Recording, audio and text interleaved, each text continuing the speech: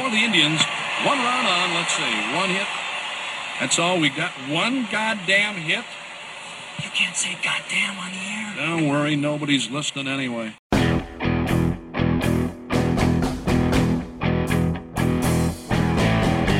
From the Gateway Lounge in Sioux Falls, it's Nobody's Listening Anyway. Here are your hosts, John Gaskins and Matt Zimmer. Well, happy South Dakota State, North Dakota State, Dakota Marker Week, Mr. Matt Zimmer. How you feeling? Awesome. Can't wait. I can feel the sincerity and the excitement in your voice in this truly genuine, smooth sailing FCS spring season that we have had, that we'll get to, and we'll discuss if the Jackrabbits, if they win this game, if they go on to win the national title, is that an asterisk national title? Is that the sign of things to come and the turning of the tides in this mostly one-way rivalry with the Bison? Will it be a dethroning? We'll get to that. We'll get to the Minnesota Twins, who stopped the bleeding the day that we are recording right now by beating the Red Sox and preventing a sweep mercilessly, and Timberwolves. Interesting. A-Rod is going to be an owner of the Timberwolves, and Matt wants them to go away, or at least he tweeted that. So we got those things, plus Sioux Falls Canaries ownership has impressed Matt enough to write about it, and I happen to work for the team, and I want to get Zim's takes on what this means to him, getting a new scoreboard, new ownership, maybe some reasons for you to come out to the bird cage, because we think it's a whole new ball game out there. We're not at Gateway Lounge yet. I mean, vaccinations are on the rise. You got your vaccine. Congratulations. Yeah, I'm halfway there. First okay. One, got the other one in 3 weeks. Is this gonna somewhat change things for you? Or are you gonna go out more?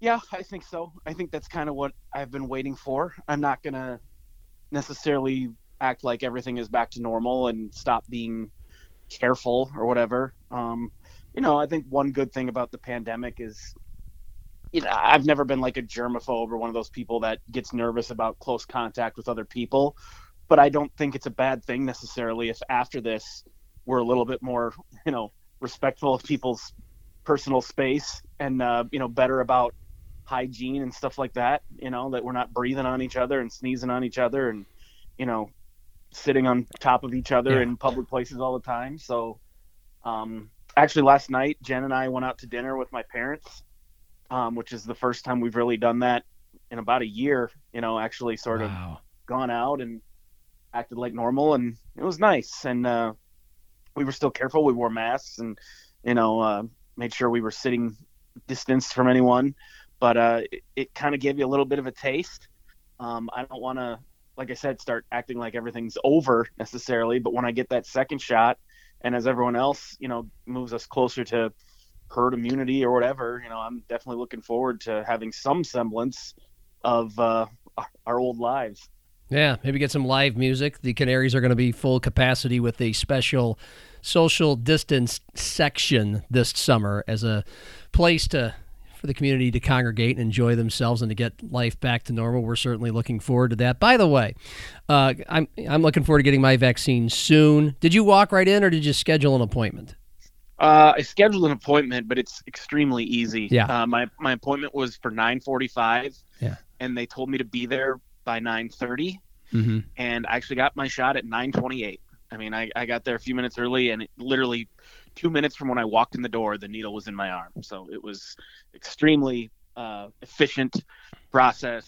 I just basically am counting down the days so I can get the second one. Local drugstore or I did it through Stanford. Okay, there you go. I'm looking forward to that. There's no reason not to do it, although I'm sure you and I both know plenty of people who think there is reason not to do it, but we're going to do it, damn it. And, my parents both got it. They're 75 and 81 years old, and they feel better about going out of the house and doing things again. And the one interesting spot I've found with this whole topic is places like the Gateway Lounge, frankly, just restaurants. Because you said you were masked up, and places like that, I want to wear a mask when I walk in. But I'm sure not very many people were wearing masks when you were in there, and that's probably because they start eating and drinking right away. So did you guys sit down and not take your masks off until you were eating and drinking? And even were you like putting the masks back on between bites or drinks? Okay. No. I wore it in.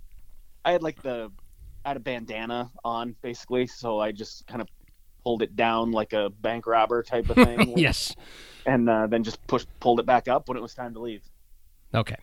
One other thing, I think of you because of what I'm trying to do right now. Baseball season starts in a month. I'm going to be in front of 56 Canaries crowds this year with a microphone. And so I'm starting to, and I just got back from a trip to Arizona where I golfed and drank a lot. I mean, drank quite a bit, like all day. Not getting smashed or hammered, but, it starts fairly early in the afternoon. And, you get back from vacation as anybody does, and you eat some good food, and you go out to eat a lot, and, you feel fat. You feel kind of like, okay, I'm going to tone down the drinking for a little bit. And I lasted, so I kind of made it a pact. I don't know, I'm not going to try to commit to 1 week or 2 weeks or a month, but how long can I go without drinking alcohol? Because I know you tried this a few years ago, and I made it one day. I made it yesterday, not a drop, but right now I just felt like old habit. I got to have what is this? I forget, some sort of IPA. I got to have a beer in my hand while doing this since we're not at the Gateway Lounge. This is probably why I need to lose some weight because I can't even, I can't stop that habit. Why? Remind me again why you you tried this like 3 years ago. You're able to not drink for like 2 weeks. I didn't know I told you about that. I remember. Yeah, do you mind talking about it? I mean, I did it again just recently. Honestly. Oh, good! Congratulations. Well, I mean, it's nothing that deserves congratulations. I mean, well, for the two of us, it kind of does. It's all relative. No, I mean, it's one of those things where, I'd like to be that guy who, only has a couple beers on Friday night or whatever, and then is normal the rest of the week. But mostly because of my schedule, just doesn't work that way. And I'm a terrible sleeper. I'm an insomniac, and so a lot of times I'll just have a couple drinks at night just to help myself fall asleep. Sure. But over the last couple of weeks, basically when the weather started getting a little better, I couldn't sleep at all. Like I had every night, I would be up till 3, 4, 5 in the morning, even if I'd go to bed at like midnight. I mean, I just lay there and could not fall asleep. And, it was keeping Jen awake and just making it awful. And so I thought, I need to like try to detox myself or something, not necessarily from alcohol, but just sort of everything. So I took like 2 days in a row where I didn't drink any caffeine, any alcohol, just tried to kind of flush everything in hopes that it would help my sleep. And it took about for 2 days, I didn't sleep at all, basically.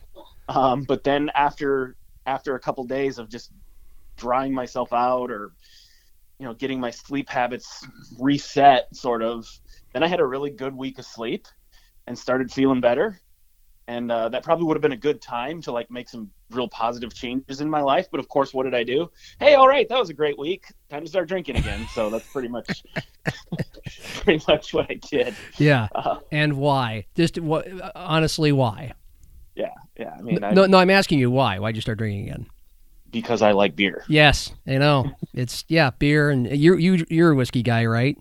No, I'm a rum guy. Oh, you're the rum guy. Okay, well, it's that to me. I know there's to me those two are not that big of a difference. It's a brown liquor. Anyway, but a couple years ago you did it was it mainly because you were going to be up in front of people at that Argus Leader Sports Awards thing? And that wasn't really. I'll be blatantly honest with you. Me and my former girlfriend Steph went on a trip to New York because she had won an award for work. Okay. And the night before we came back, we both got so drunk that we were sick the next day. And I was kind of like, you know what? I'm a little old to be doing this. Yeah. I'm going to take a little break. So I didn't drink for, I think, like 2.5 weeks, which is kind of a long time. And you noticed some changes, right? Oh, I did. I mean, I lost some weight. My, felt like I had more color in my face. Felt like my hair was thicker. I slept better. Again, would have been a great time to make some permanent changes and improve my mental, physical, and emotional health. But, like I said, just too good for me to do that. I know. It's just, we sound like a couple lushes, but I think you and I are both generally the same. I don't drink every day, but more days I have at least one drink more days than I don't have a drink at all. It's usually for relaxation. It's usually after I come home from work, weekends, whatever, porch pounding here and there, and when I go out and golf or go out to eat and stuff like that. And it's just too much fun. But I sometimes think it wouldn't be that hard because I think you and I are both in the kind of the same spot where we probably drink enough where it takes a lot for us to get drunk. So why even start at all? Right. But I just I just kind of feel like tick. I'm too old to be hungover. Yeah. That's kind of how I look at it. Like if you're hungover the next day at our age, like what are you doing? That's kind of how I look at it. All right. Well, I hear Coyote Eric screaming. It's been 10 minutes. Start talking about sports. So, I'm going to try because I've used that story of yours a couple years ago as somewhat of an inspiration. Like maybe I just want to lose a little weight and not feel like such a 42-year-old middle-aged man with a gut and I have it's a vain reason. It's total vanity of hopefully big crowds at the Birdcage this summer, and I don't want to be fat. So, but it is not easy. So, with that in mind, good luck, John. From me to you, good luck. Yeah, you don't have very much faith in me. I don't know how. I'm not at home with you guys. I don't know how much Gilbert drives you to drink. I mean, I have some suspicions, but I guess I'm just saying, good luck. No comment. I think it's the other way, and then I drive him to drink, and then I watch him drink, and I've got to join in on the fun. So this, how much does this Dakota Marker game truly feel like it means? I know this is for the Valley title, right? I read the headline. Okay, great, as it usually is between these two clubs, and it's at the end of the regular season, right? Do the playoffs start after this soon? Yeah, I don't think there's time for a bye week because of the truncated schedule. I'm pretty sure the playoffs start the next week. So, like in a regular football season, be like, wow, final week of the season, two big rivals, two best teams in the league for the last 10 years, and they're going after the league title in that marker. It's a trophy game. Woo! How does it truly feel to you now that we've finally gotten here because it was delayed for a while? I mean, it feels a little bit better, for lack of a better word, just because it looks like it's going to happen. Both teams are in pretty – I don't know exactly where NDSU stands as far as having their full roster. I mean, other than guys who got hurt, and opted out early or whatever. But the Jacks, I'm pretty sure, are going to have everybody ready to go. And, this is what this whole thing is supposed to be about. These are probably the two best teams in the country. They've both been playing pretty well of late. Both of them have a really good chance of going deep into the playoffs if the playoffs happen the way we expect them to. So all that, that's all you could sort of ask for. I think what's missing is just the fact that the fans, the media, however you want to put it, just collectively, this thing hasn't been as exciting as we all kind of hoped it would be. Obviously the amount of people that are allowed in the stadium has been limited, but it's not just that. Like the Jacks have only had 2 home games, because a couple got canceled. But even then, they could have allowed up to like 5,000 people in there. They only got like 2,000. And a lot of other stadiums have been like that. People just don't seem to be really latching onto this or really getting excited about it. It's funny. There was a thinking, sort of a narrative that, hey, maybe this will be great for the FCS, because it's going to be the only football going on. It's taking place in the spring. It has a chance to sort of be the only game in town, maybe get some national attention, maybe draw in some new fans. Maybe the games could be televised on ESPN, or they'll show the highlights on the highlight shows, everything. Like, this is kind of a big moment. That hasn't happened at all. I mean, the national media is paying no attention to this. There's nobody going like, hey, normally we wouldn't cover this, but it's the only football going on. Like, that's just not happening. And that surprises me a little bit, but it is what it is. It's not happening. And I just think we're kind of discovering here that, it's a little bit what we've seen with the XFL and the AFA or whatever, all these, different leagues we've seen that have, every time a league comes along and does this, like the Vince McMahon things we've seen, what is their pitch on the day of the press conference? It's always, America can't get enough football, so we're going to try and fill the void when it's the NFL offseason. Well, what we find out is that actually, yes, America can get enough football. Because I think, from, say, August through January, NFL, the end of the NFL season, yeah, all of America is in football mode. But I just don't think spring football, no matter how good it is, and certainly all the cancellations, postponements, the opt-outs, all that definitely played a factor. If none of that had happened, maybe it'd be a little different, but it still wouldn't be, the sort of lightning in a bottle thing that maybe some people hoped it would. Even if all the games were played, I still think there's a limit to how excited people are. And that sucks because for the players and coaches themselves, this isn't really any different.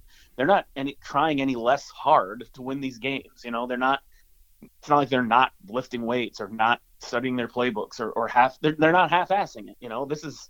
This is their 2020 season. It just happens to be taking place in the spring of 2021. And for them, they're happy they get to play games and that it looks like they're going to get a chance to play for a championship. But, they can clearly see that their fans aren't as into it, that everyone's not as into it. It's just not the same. This is like you said, like if you want to use asterisk or whatever, this season, however it ends, is going to go down as like, well, that kind of sucked. I mean, at least we had it, but let's all look forward to when it can get back to normal because people have not gotten behind it. And in fact, they have so not gotten behind it that I worry a little bit what the impact is going to be going forward. There was this hope that this would be an opportunity for the FCS to build, bring in new fans and improve the product going forward. I worry that it'll have the opposite effect, that because we've had this weird spring season, that when we come back in the fall, maybe people won't be as excited as they were. I hope that's not the case, and I don't think it will be, but just seeing how people have just not at all bought into this in the spring, it makes you wonder a little bit. Maybe it's a psychological consciousness collectively when we get to September of we're back to normal. Like there'll be a large percentage of people will be vaccinated. A lot of restrictions will be lifted, especially at sporting events. We're already trending that way. The Stampede have been at full blast well before hardly anybody had vaccinations, and we could discuss. I don't want to discuss if they should be or not, but that's the direction the Canaries and the Storm are headed in locally. And again, by September, we'd like to think it's going to be even better than it is now. And you're going to go out to eat with your family, and maybe we're going to be at the Gateway Lounge, and things will start to feel normal. And therefore, football, it feels right. It's in the fall. Let's go. I'd like to think, and I'm going to predict that is going to be the case. I can understand your drudgery. Considering what this spring season has been. The other part I want to react to is yes, we can get enough football. Every time a football league has been tried in the spring, it bombs. Going back to the 80s in the USFL, that actually lasted 4 years and wasn't bad and had a lot of good players in it, but it eventually folded, mainly because of a guy with the initials. Yeah, oh yeah, that guy. Yeah, you took the words right out of my mouth. But then there was, of course, that XFL thing 20 years ago, and then the reboot a couple years ago, and the other thing, and yes, those were not high-quality leagues and had a bunch of players nobody's heard of, but I think part of it was it's the spring. Like just, yes, we love our football, but we're just, no thanks. And I think that's what FCS is, because I did see some people tweeting about how it's just a shame some of these games weren't on and I don't know what was on ESPN, but I don't think FCS was going to do very well competing against 3 Saturdays in a row of March Madness or Masters Sunday. So let's NBA or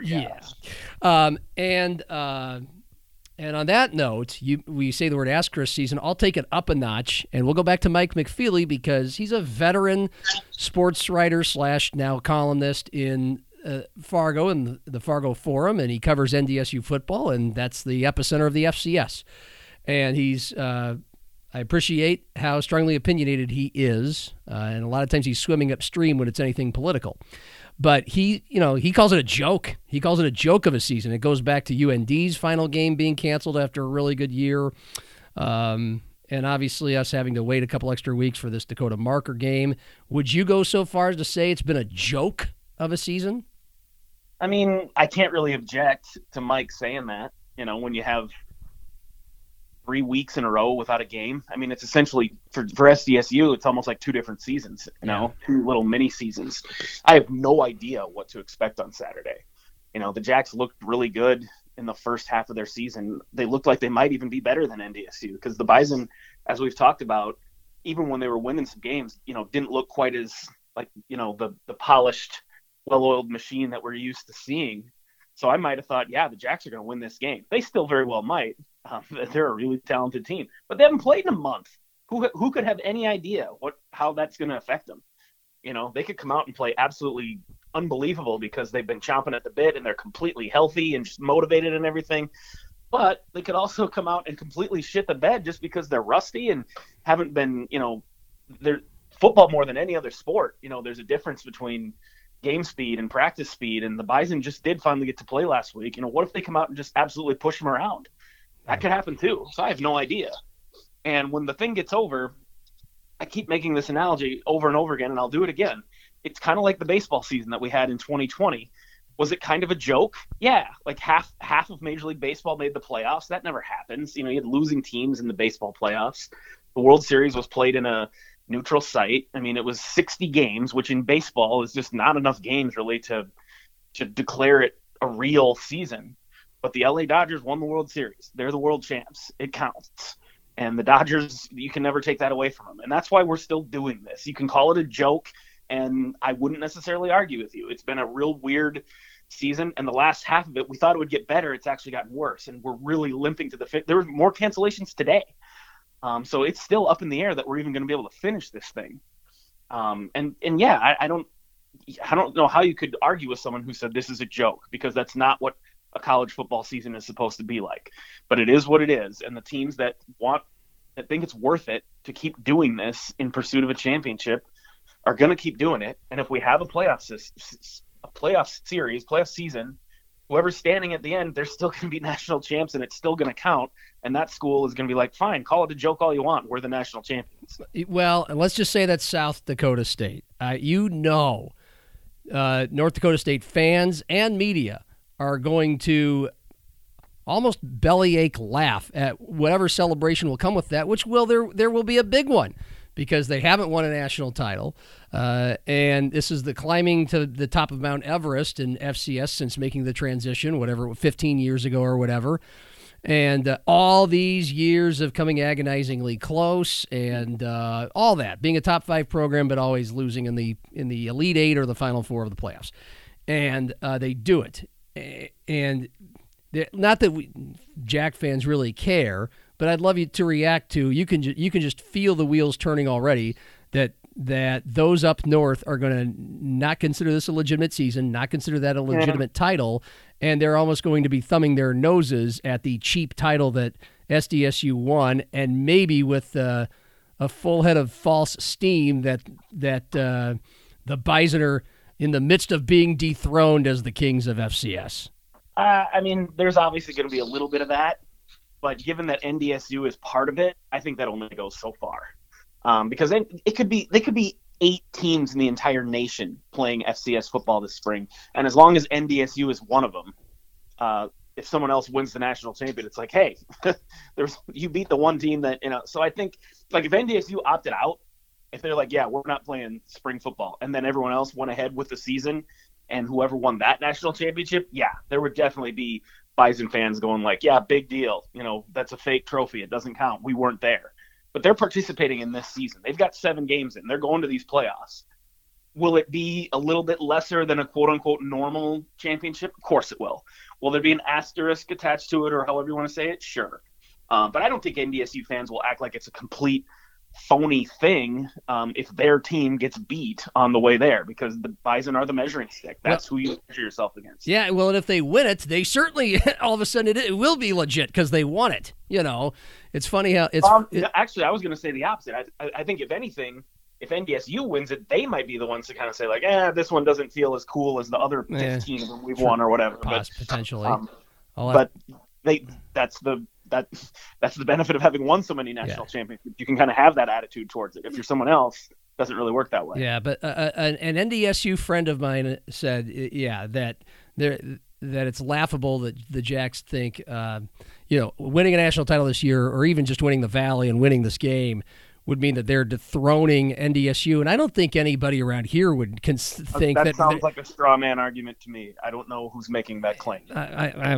Mike, but yeah, I don't think anybody is. No one is saying that. Yeah. No, I don't think, and I think Jacks fans are realistic enough to think that you win an odd season where you have a bunch of games canceled and you win a national championship, that it might not feel as real as the big one, but it certainly does not mean that you think it's over. Like North Dakota State's run is over. They've got another, they'd have to not win a national title for at least another 2 or 3 more years for anybody to think that their run is over. Not only that, your friend may or may not know this, but NDSU is going to be a lot better in the fall. They have a lot of really good players that are either not playing this spring or that are coming in the fall that weren't eligible this spring. This is the time to get them. And that's probably why a team like South Dakota State is so gung-ho about going forward with this spring season. The Bison are a little more vulnerable right now than they're going to be a better team in the fall. Yeah. So let's focus on this game and that team, because I know you've been doing that a couple times this week and what you've been writing. Who do you think should and will? I know you don't know what to expect because the Jacks haven't played literally in almost a month, March 20th. But for the best you can do, especially looking at quote-unquote on paper, how do you see it shaking out in the Fargo Dome? I'm not going to make a prediction, really, kind of for the reason that I said. I just think it's impossible to know how SDSU is going to respond. I will say that when the game was originally scheduled to be played, I think I was prepared to predict the Jacks to win that game. I just think they're a little bit better this spring.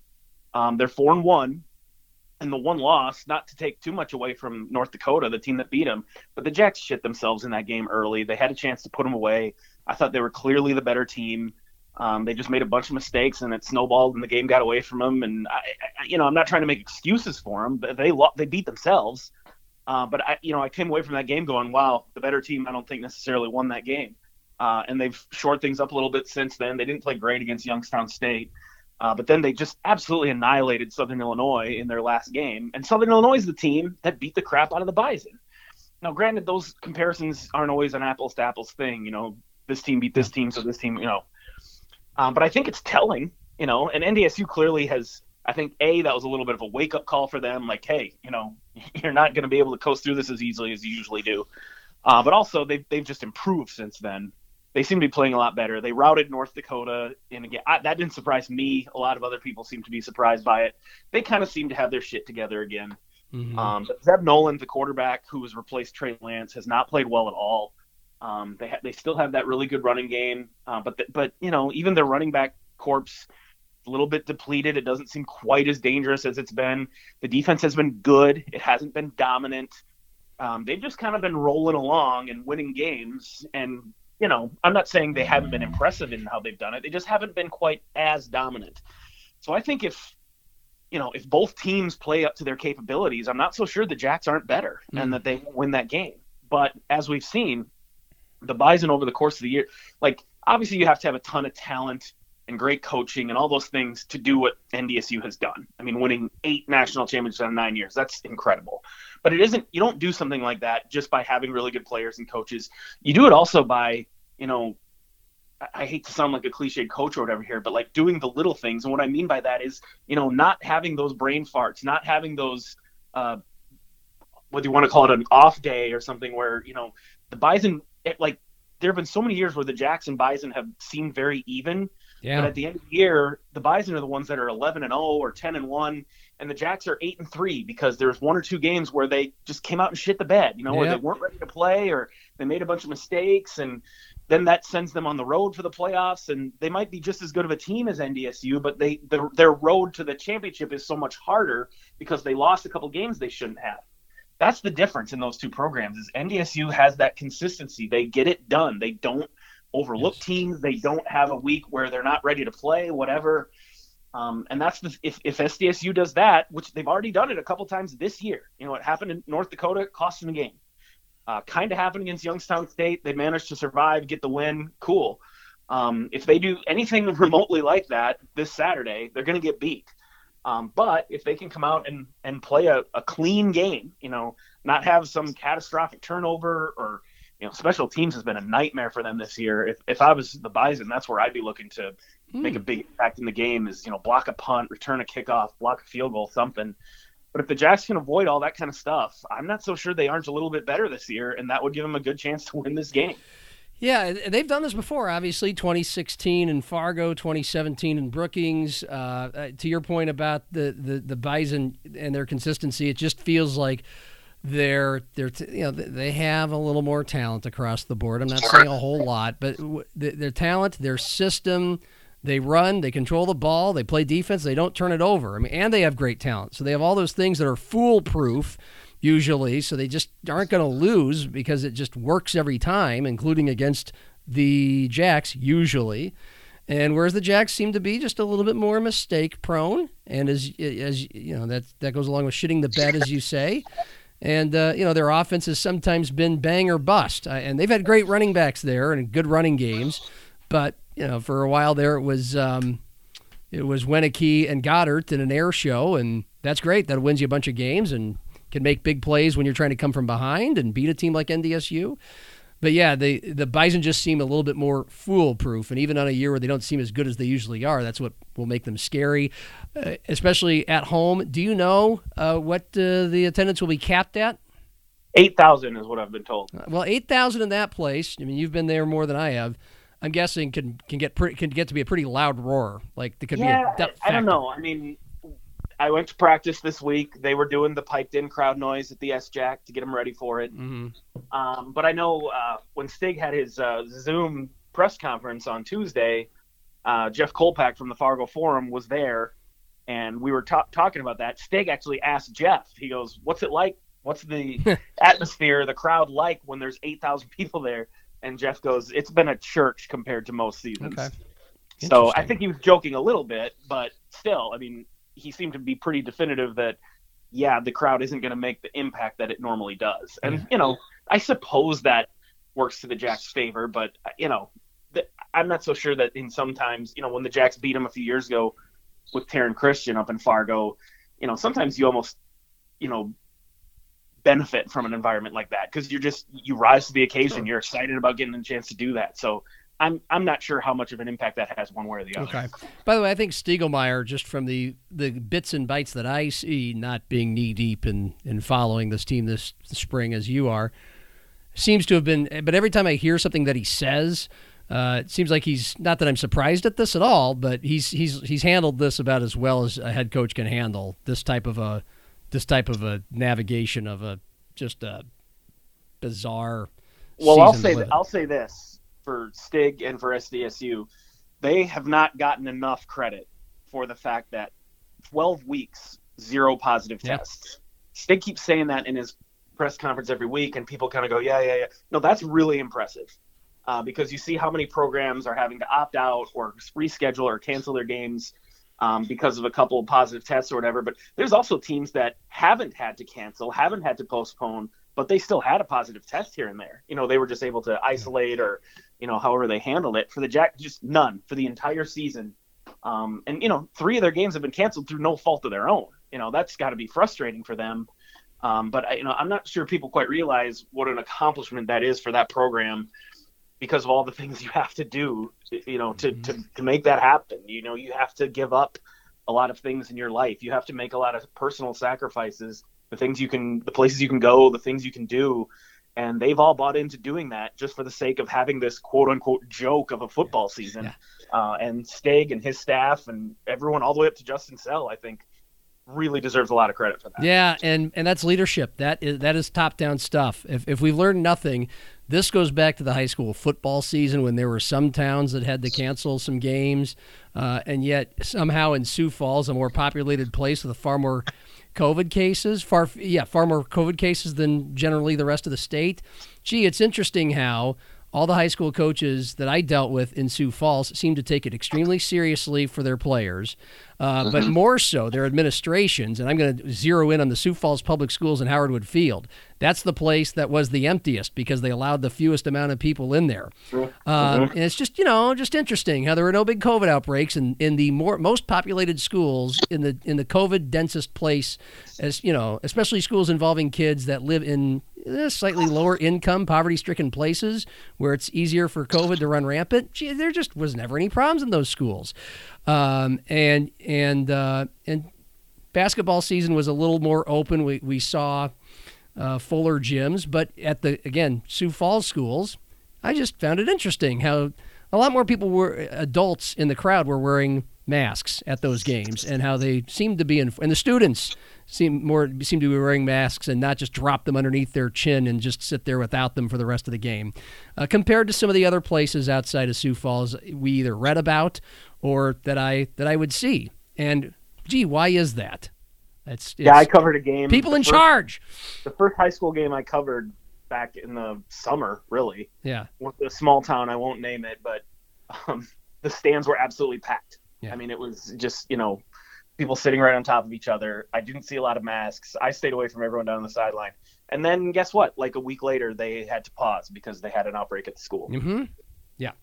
It's just it's behavior, it's parents, and it's administration, and that it's always been that way. That always matters. But boy, it really was reflected during this sports season. So to your point, that Stiegelmeier's been a good leader in that capacity, as in many. So there's that. By the way, are you going to go? Are you going to go to Fargo, or are you going to stay back? Yep, I'll be there. All right. Okay. Cool. Can't wait. That should be fun. You got to be excited about that. You've been covering most of these sporting events from your couch.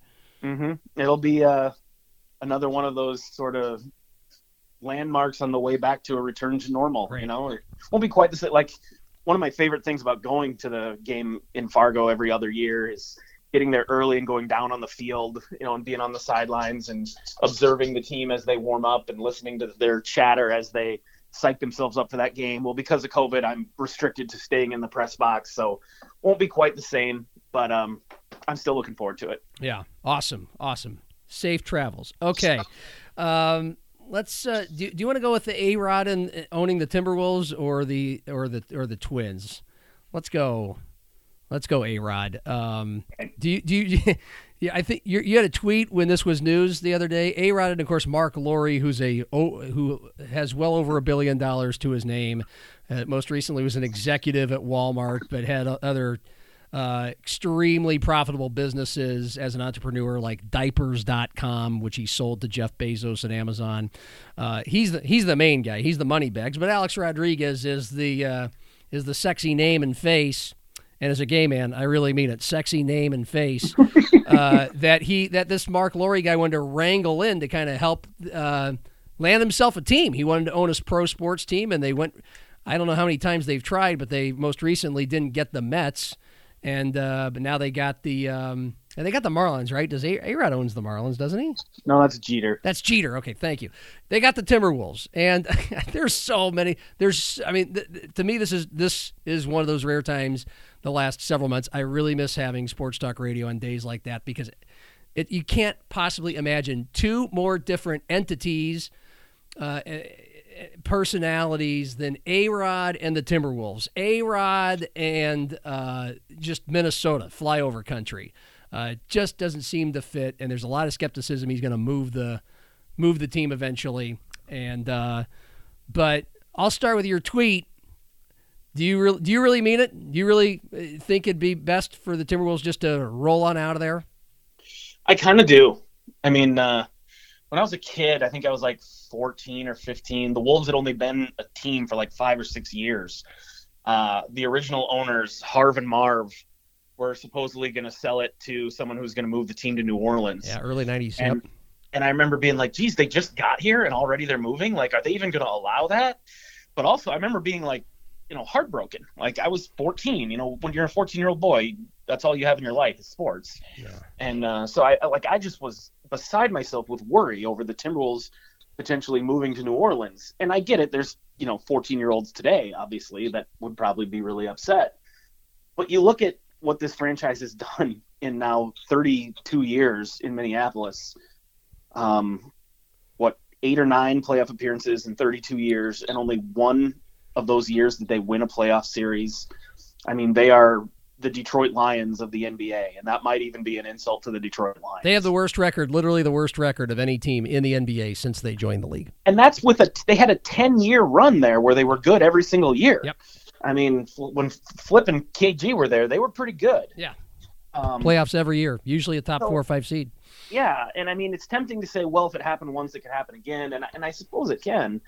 But it's just, for the last 20 years now, when Tom Thibodeau came in and they got Cat and Wiggins in back-to-back years, and then they made the trade, to bring in Jimmy Butler, and it just looked like, wow, this is finally going to happen. They have a nucleus, a big three. They have the right coach. Mm-hmm. And they barely got in as an 8 seed, and they got beat in the first round. And it just kind of is like, in today's NBA, can it ever work in Minneapolis? There was a time when having 1 or 2 guys on your team who could score 20 points a game was all it took to get to the playoffs. Well, now the NBA has more talent than it ever has, probably. And so you've got all these super teams, for lack of a better phrase. And the Wolves have some talent, obviously. I mean, Karl Anthony Towns is a great player. The rookie, Anthony Edwards, looks like he's a really good player. They've surrounded him with some decent talent. And it just, they're not just not in the playoffs once again this year. They're terrible again. And I just, kind of look at it and go, why is anyone still hanging on with this team? And when I say any, I mean like any fans. Like, is there anyone left that is still a diehard Timberwolves fan that would really be heartbroken to see this team leave? And not just, talking about fans' feelings or whatever, but just from a strictly, cold-blooded analytical standpoint. Like, does Minneapolis deserve an NBA team? Is Minneapolis a good NBA market? I don't know if it is. I mean, obviously, a hockey town, state of hockey, all that kind of hockey town's Detroit, but yeah, the Wild. State of hockey. They're not great either, but I mean, Minnesota's a hockey state, obviously, and it goes on at the same time. And the weather, the market itself is always going to make it difficult for them to sign free agents. I just don't think anyone would really miss them if they left. I mean, and when I say anybody, I mean obviously some people would, but I just think if they, if the Twins moved away back when there was a threat of that happening and the whole stadium bullshit. Same with the Vikings. There were some half-hearted threats about the Vikings moving to LA or something, San Antonio. If either of those had happened, I think the state of Minnesota would have lost its collective mind. And this is what I always said in arguing for a stadium for those two teams, is like, if you don't build them a stadium, you're just going to end up building one anyway for an expansion team down the road. Because if the Twins had left or the Vikings had left, it would have taken 5 or 6 years, just like it did when the North Stars left. And people would have said, hey, how come we don't have Major League? We should build a stadium, and they just wouldn't have ended up doing it anyway. Mm-hmm. But if the Timberwolves leave, I don't think there's going to be this big demand a few years later to bring the NBA back to the Twin Cities. I think everyone's going to go, yeah, all right, we tried that for 30 years, and it was pretty much a total failure. Let's just be happy we have a hockey team and go Gophers. Yeah, well, boy, there's a lot to chew on there. Well, first of all, they have a terrible arena. I know they renovated it, and for us relative bumpkins from Sioux Falls, whenever I've gone to a Timberwolves game, gone to that. I mean, yeah, it's a big, and I've been to a couple concerts there. It's it's a big NBA sized arena, but it's it's got nothing amenities wise. It's more than half the seats are upper deck and bad seats. It doesn't make sense. And it'll be interesting to see how long it will take A-Rod and Laurie to demand a new arena, or else we're going to leave. Right. And I think a lot of people anticipate that happening, and because there's not much you can do. There's no more lipstick you can put on that pig. You're going to have to destroy it and build a new one. And boy, you're so right. The Cleveland Browns had that happen to them, where they and the Minnesota. You mentioned the Minnesota North Stars happened to them, and then they built a new one. A new team came.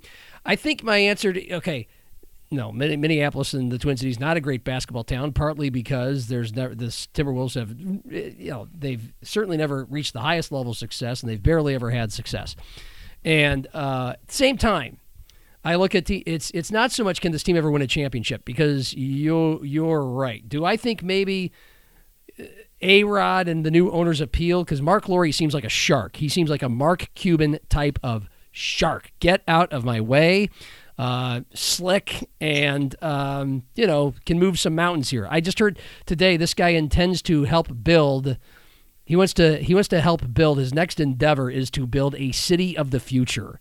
Like all the cultural, I don't have the words in front of me, but all the cultural standards and amenities of a New York City, with the like efficiency and economic viability of a Tokyo. And I mean, he wants to build a new city with all innovative thinking and tech that he knows of. And that's just an example. The way the guy thinks, that is good, because that's anti-Glenn Taylor.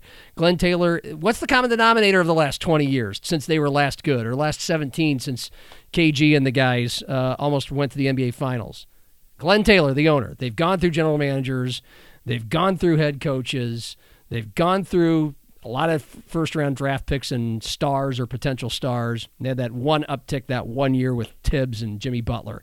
But Glenn Taylor's the common denominator, and he hasn't made all the wrong moves, but he's 80 years old. He's from Mankato. He feels like a small-town businessman, and he feels like he just kind of feels like the sport of baseball and its ownership. There's nothing modern or forward-thinking about him. A-Rod and this guy has that kind of feel to them, and if they actually intend to keep it in Minnesota, maybe they have a chance. Having said that, Anthony Edwards, who had no choice, he was drafted by the Timberwolves. I mean, when he was asked, did you hear what he said when he was asked about A-Rod taking over the team? Yeah, how he didn't really know who he was. He didn't know who he was. It's like, okay, well, there you go. A-Rod's now, that makes all of us feel old, right? Like A-Rod doesn't have cachet with that people that are like 18 to 24 years old, so why should he in 2 or 5 years? So I don't know if it's not gonna help you bring a bunch of free agents to town. Yeah, I mean the Timberwolves are never gonna be a 2 or 3 star team and probably compete for championships. But would it be worth it? Can they be a viable product? Can they sell tickets and get people in the mood? Can they be that's Denver and Utah right now. Those two clubs for about the last 5 or 10 years, fairly anonymous. Unless you're a true NBA junkie, you couldn't name a player on their roster or more than one player on their roster. They're not competing for titles. They're not even going to the finals. But they've got 18,000, 19,000 people at games because apparently, I'm just guessing, these aren't great basketball towns, and these aren't really that much sexier places to live than Minneapolis. Not really. Salt Lake City and Denver, like Minneapolis, two very white towns that are kind of cold in the winter. What's happening? They probably have good owners with good business sense, cutting edge thinking, good front offices, good coaches. I mean, and then you cobble together the players you can, and it works. I think that can happen in Minnesota, and if it did, people would come back the same way they ran back for that 1 year with Tibbs and Butler, because you're used to being sad sacks and you're excited to be something, and just enjoy the ride of the 82-game season, like Twins fans hopefully enjoy the ride of the 162, knowing they're going to fall flat in the playoffs. I don't know. Did people get that excited about the team a few years ago? I thought so. 8th seed? I know you keep talking about that, and every time you bring it up, I'm always like, really? Were people that into it? I don't remember that being the case. But I could be wrong, I guess. I don't know. I mean, it was certainly more than, it had been at any time in the Kurt Rambis, Randy Whitman, Rick Adelman era. But I don't know. Toronto won a championship. When the Toronto Raptors won an NBA championship, that's when I was kind of like, wow, I guess anyone can do it if the pieces fall into place. Because Toronto was another one of those teams I was like, why are they even there? Yeah. Like, why does Canada have an NBA team? And then they won a championship. It's like, oh, okay. And obviously there were some weird things that had to happen there with Kawhi and all that kind of stuff. And I'll be surprised if Toronto ever wins another one again. But who knows? I mean, the Tampa Bay Rays are good every year in baseball, despite that place being Siberia. They play in a warehouse. They have no fans, in the stadium or, in general. I mean, and they find a way to make it work. Mm-hmm. I just, when I heard that A-Rod was buying the team, my reaction was not positive or negative. I was just like, all right. I mean, it can't get any worse. Yeah, exactly. Like how could he, and my first thought too is he going to move him away? And like I said, if he does, I don't really care. But if they're saying that part of the agreement is that they won't, now that it's not like that can be legally binding forever. He might tell him, oh yeah, I'm not going to move the team. They can still find a way to do it later on. But I kind of suspect that this is just a vanity thing for A-Rod. Yeah. He's just bored and wants to try it. And because, look at it from A-Rod's perspective. It's kind of a no-lose situation for him. If it's largely someone else's money and he gets to be the face of it, and he's taking over the most pathetic franchise in the sport, if he makes them even remotely competitive, then we're sitting here going like, look at A-Rod. Yep. Turns out he's a pretty good basketball owner. And he's one of the most insecure superstar athletes you could ever imagine. I think he would love to be able to say, look what I did. I took over the Timberwolves and made them into a winning franchise. Yeah, I mean, he was always insecure. A lot of these guys with huge egos who are famous are insecure, but I mean, when you have the tainted career like he did, and the lying and the steroids and the lying and all that, and you're trying to rebuild your own image and legacy, and and you're just on a quest. And so far, he's doing pretty good. He got on TV, he got on the Fox crew, then he got on ESPN Sunday Night Baseball. I mean, he's doing a nice job. His 2.0.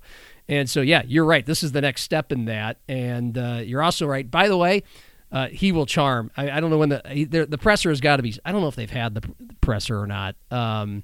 But the presser, and then like the first year, he's going to charm the pants off of everybody. And I would like to think Minnesotans and Midwesterners are kind of crusty and salt of the earth and have a good BS meter. But at the same time, it's so rare somebody of A-Rod's caliber and status comes to Minneapolis. You could argue with this if you want, but I think he is shrewd, and he is good in front of a camera, and I think he'll get people on his side, and he should, because anything looks and feels vibrant compared to Glenn Taylor and what's happened for 20 years. So he might as well go for it. The other part is, yes, does he feel like a guy that really has any attachment or devotion to Minneapolis? No. But going back to the insecurity, a theory that I have heard, which makes sense, is that after this quote-unquote 2.5-year transition phase, which I doubt it will last more than a year, I think Glenn Taylor's going to still have a minority ownership in the team, and he probably felt like he had to sell it because there was no contingency plan for his family or anybody else, and he's 80. But he still, while he's still alive, wants to somewhat own the Timberwolves, and I guess he's on some subcommittees in the NBA, and he wants to stay on those subcommittees for a year or two to make sure that the Timberwolves aren't moved anywhere. And a common thought is Seattle's going to get a new team. It better be called the Supersonics. And, well, where did A-Rod spend the first, decade of his career? Mm-hmm. Seattle. And what is his reputation there? They hate him. So that'd be a way for. I mean, would he care that much? Does he care? Is he that insecure that he has to go back and be a god in Seattle again? I don't know, but that's a decent theory. And but from what Doogie Darren Wilson, KSDP, who supposedly is well connected, he in the Twin Cities, his take was Seattle is going to be an expansion team, that the NBA is not going to move a team to Seattle, so that Minnesota will be safe at least from moving to Seattle. So we'll see. Obviously, you wouldn't be too heartbroken if that happened. Did you watch the Twins today as we round out the podcast? I got so pissed off when they blew the 3-0 lead that I turned it off. Well, you deserve. I heard that they won, but I was just like, I can't watch this shit anymore. Well, yeah, because they've just been. Tell me if I'm hitting on all the right notes here, because again, I'm busy working on the Canaries. I was on vacation. I haven't been watching much, but I keep up. The Twins right now, they did have a nice win today, and we're not going to say that's not important. When they were just falling apart, it's a borderline must win the way things have been going. Yeah, they okay. So they're banged up. There seems to be an attrition problem, or at least headed. We're headed toward that. Buxton, he's MVP. He's playing like an MVP, but he's got the hamstring, and of course the Donaldson injury, and 3 different guys, including Buxton, have had food poisoning. So A, they seem to be fragile. B, the bullpen's incredibly fragile. C, Sano's just striking out, not hitting any home runs, and Barrios has just. I think I'm not going to say they've broken him, but he lacks confidence. Mostly from, I think, just being afraid or getting prepared to be pulled after 5 innings every time he's out there. Does that seem to be the rundown? The bullpen is concerning. I'm really pissed off at Rocco Baldelli because I don't think the team is really that banged up. I think he's just babying these guys to a degree that I've never seen before. Yeah. I mean, and we've seen it already. We saw last year taking pictures out in the 5th, 6th inning, being careful with Buxton and other guys. But I mean, if a guy sneezes in front of him, he's like, oh, you're off for 2 days. I mean, this is just ridiculous. He put out a spring training lineup today in a game that, like I said, it's stupid to say must win in the 13th game of the year, but they're really slumping and yeah. You could see that it was starting to, fester in that dugout a little bit. And he's putting together this lineup like, oh, we don't need anybody else. Josh Donaldson comes off the DL, plays a great game yesterday, a 7-inning game, and he needs a day off again already? I mean, are you kidding me? It's just, and then it's not Rocco's fault that Hansel Robles fell apart today. It's not Rocco's fault that Taylor Rogers couldn't win that at-bat with Verdi, whatever the guy's name was. But it's worth pointing out that throughout this 4-game series, every single button that Rocco pushed was the wrong one. And yes. Again, it's not his fault when a player fails to execute, screws up. But it's just worth noting that literally every single move he made backfired. Yeah. And you're I'm not like bailing on Rocco and saying it's time to fire him or anything like that, but I mean, Jesus, it's just these first couple weeks have been so frustrating. Their first 10 games, they were 5-5, I think, and they could easily have been 8-2. They were in all 10 of those games. The bullpen blew a bunch of them, and again, that's not on Rocco necessarily. You go out and sign these relievers that are supposed to be good. You trust them to do a job. They're not doing the job. Opening day is a perfect example. That wasn't Rocco's fault that those guys all floated in the 9th inning. But the fact that he just will not play the team's best players and seems to just have a terrible sense, for lack of a better word, of who to pitch when. Right. He leaves the guy in too long, or he takes him out at the wrong time, or he puts the wrong reliever in. I mean, I kind of felt as much as he was bugging the shit out of me this week, by the end of today, I kind of felt sorry for him. This poor guy, literally everything he touches, explodes into disaster. I mean, it was almost funny by the end of the day. Like, dude, just stop doing things, go home. Let someone else manage the team. Like, if you're cursed or something. Everything you're doing is wrong.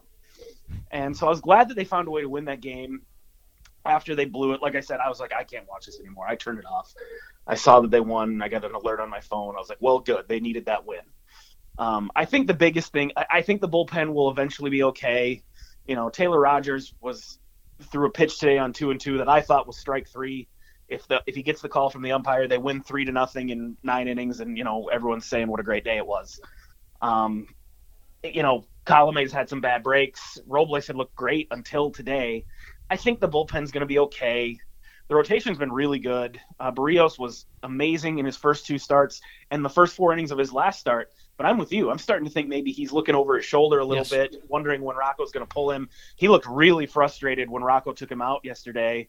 Like, he did not want to come out of the game. He brings in Tyler Duffy, and Duffy immediately lets all 3 runners score that are charged to Barrios. Like, that's the kind of thing that pisses a guy off. Right. I kind of tend to wonder if Barrios isn't a big fan of his manager right now. Oh, he can possibly not be.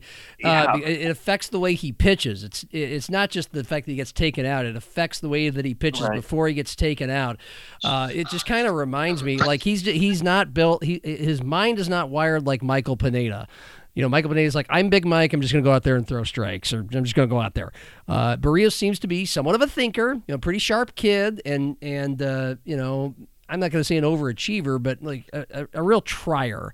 I have, for lack of a better word. And he he can go out there for that first time through the lineup, as we saw in the playoff game, as we saw in the all first, 3 starts this year. All 3 of them. Yes, and then and before he even gets to the third time through, which he never gets the opportunity to do, when he's going through it the second time, he starts to nibble, and because he's not in cruise control or he's not perfect, he can go out there and be almost perfect like he was in that first game, his first start, and but if he's not perfect, but he's still pretty good and quite capable of holding down the fort and winning a game. When he's not, he all of a sudden starts to slip because he knows he's probably going to get yanked anyway. It reminds me of like our son, high school basketball. He was a pretty good summer and AAU player for his high school team. For some reason, he was always the first or second guy off the bench when he was probably good enough to start. And now I sound like one of those sports parents. But whenever he came in, sometimes he'd do really well, but a lot of times he'd be afraid that if he took even a wide open shot and missed, he'd get yanked right back. And so that affected, he'd get yanked right back out, that he was on short time and he'd get the hook. And so he was too careful a lot of the time when he could have, driven to the hoop, could have taken the 3. And, it affects your psyche. And I think that's what's going on with Berríos and Rocco. So does that sound fair? Yeah. I mean, I think at some point Rocco needs to trust his ace. I mean, I know Maeda is kind of the ace too, but yeah, for 3 starts, Berríos has pitched like an ace, and Rocco's still treating him like he's a rookie. He needs to stop doing that. And the same with, play your best players, dude. The Twins have a pretty high payroll for them. You paid for those guys. Play them. Well, we've reached an hour. Thank you. I keep teasing the Canaries, but hey, we're still a month out of the season. Exciting things are happening. We'll get to that later, some other time. Thank you for your time. And we wasted a little time on drinking at the beginning, but that's fine with me. I'm always fine with wasting time on drinking. So see you later. Bye, John. The one and only Matt Zimmer. Did you hear that, everybody? He was out of the house and dined out this past week. We might be inching closer to Nobody's Listening Anyway to be doing its recordings where it should at the Gateway Lounge. A couple of guys at the bar talking sports, having drinks. You should head on down to the Gateway Lounge for all kinds of reasons. The same reasons why I always tell you. They have pretty damn good pizza for a place that doesn't just serve pizza. Their chicken wings are far meatier and the sauce is zestier than almost any place you'll find in town. We got a lot of good wing places in town. Full menu, friendly staff, locally owned, third generation. To me, the best sports bar setup in town because it's like a nice kind of little dark. I like it dark in there for sports viewing, type movie theater type of thing where you can see a bunch of TVs at once. Great for NFL viewing, great for any viewing. And they also are helping out a local cause for kids. The Chase the Ace of Diamonds fundraiser for the Sioux Falls Cyclones. Of course, that's it's a youth baseball outfit. So, of course, you know what a Chase the Ace is. You draw a ticket. You pay for a ticket, a raffle ticket. You pay for as many as you want, really. You got to put them in the pot. And each week they'll draw a winner for that pot. And then if you get an ace, you win the pot. An ace of diamonds in this case. And I don't have these specifics right in front of me, but in a lot of these cases, some of the pot money, usually half, will go to a charity. And in this case, whatever percentage it is, you are giving. Your raffle ticket purchases are giving to a youth baseball team in town, the Sioux Falls Cyclones. So if you need one reason to go to Gateway Lounge and have your next meal out there safely, that would be it. Beyond their awesome food, always got good drink specials, always have $7 lunches, and are a very funny and fun follow on social media, Facebook and Twitter. Jackson and the crew, Gateway Lounge. We will hopefully be doing our show there again soon. For Matt Zimmer, I'm John Gaskins. Talk to you next week on Nobody's Listening Anyway. But apparently people are, because you just did. Why are you laughing? That was a terrible outro. Fuck you. You guys need a round of drinks? Yes.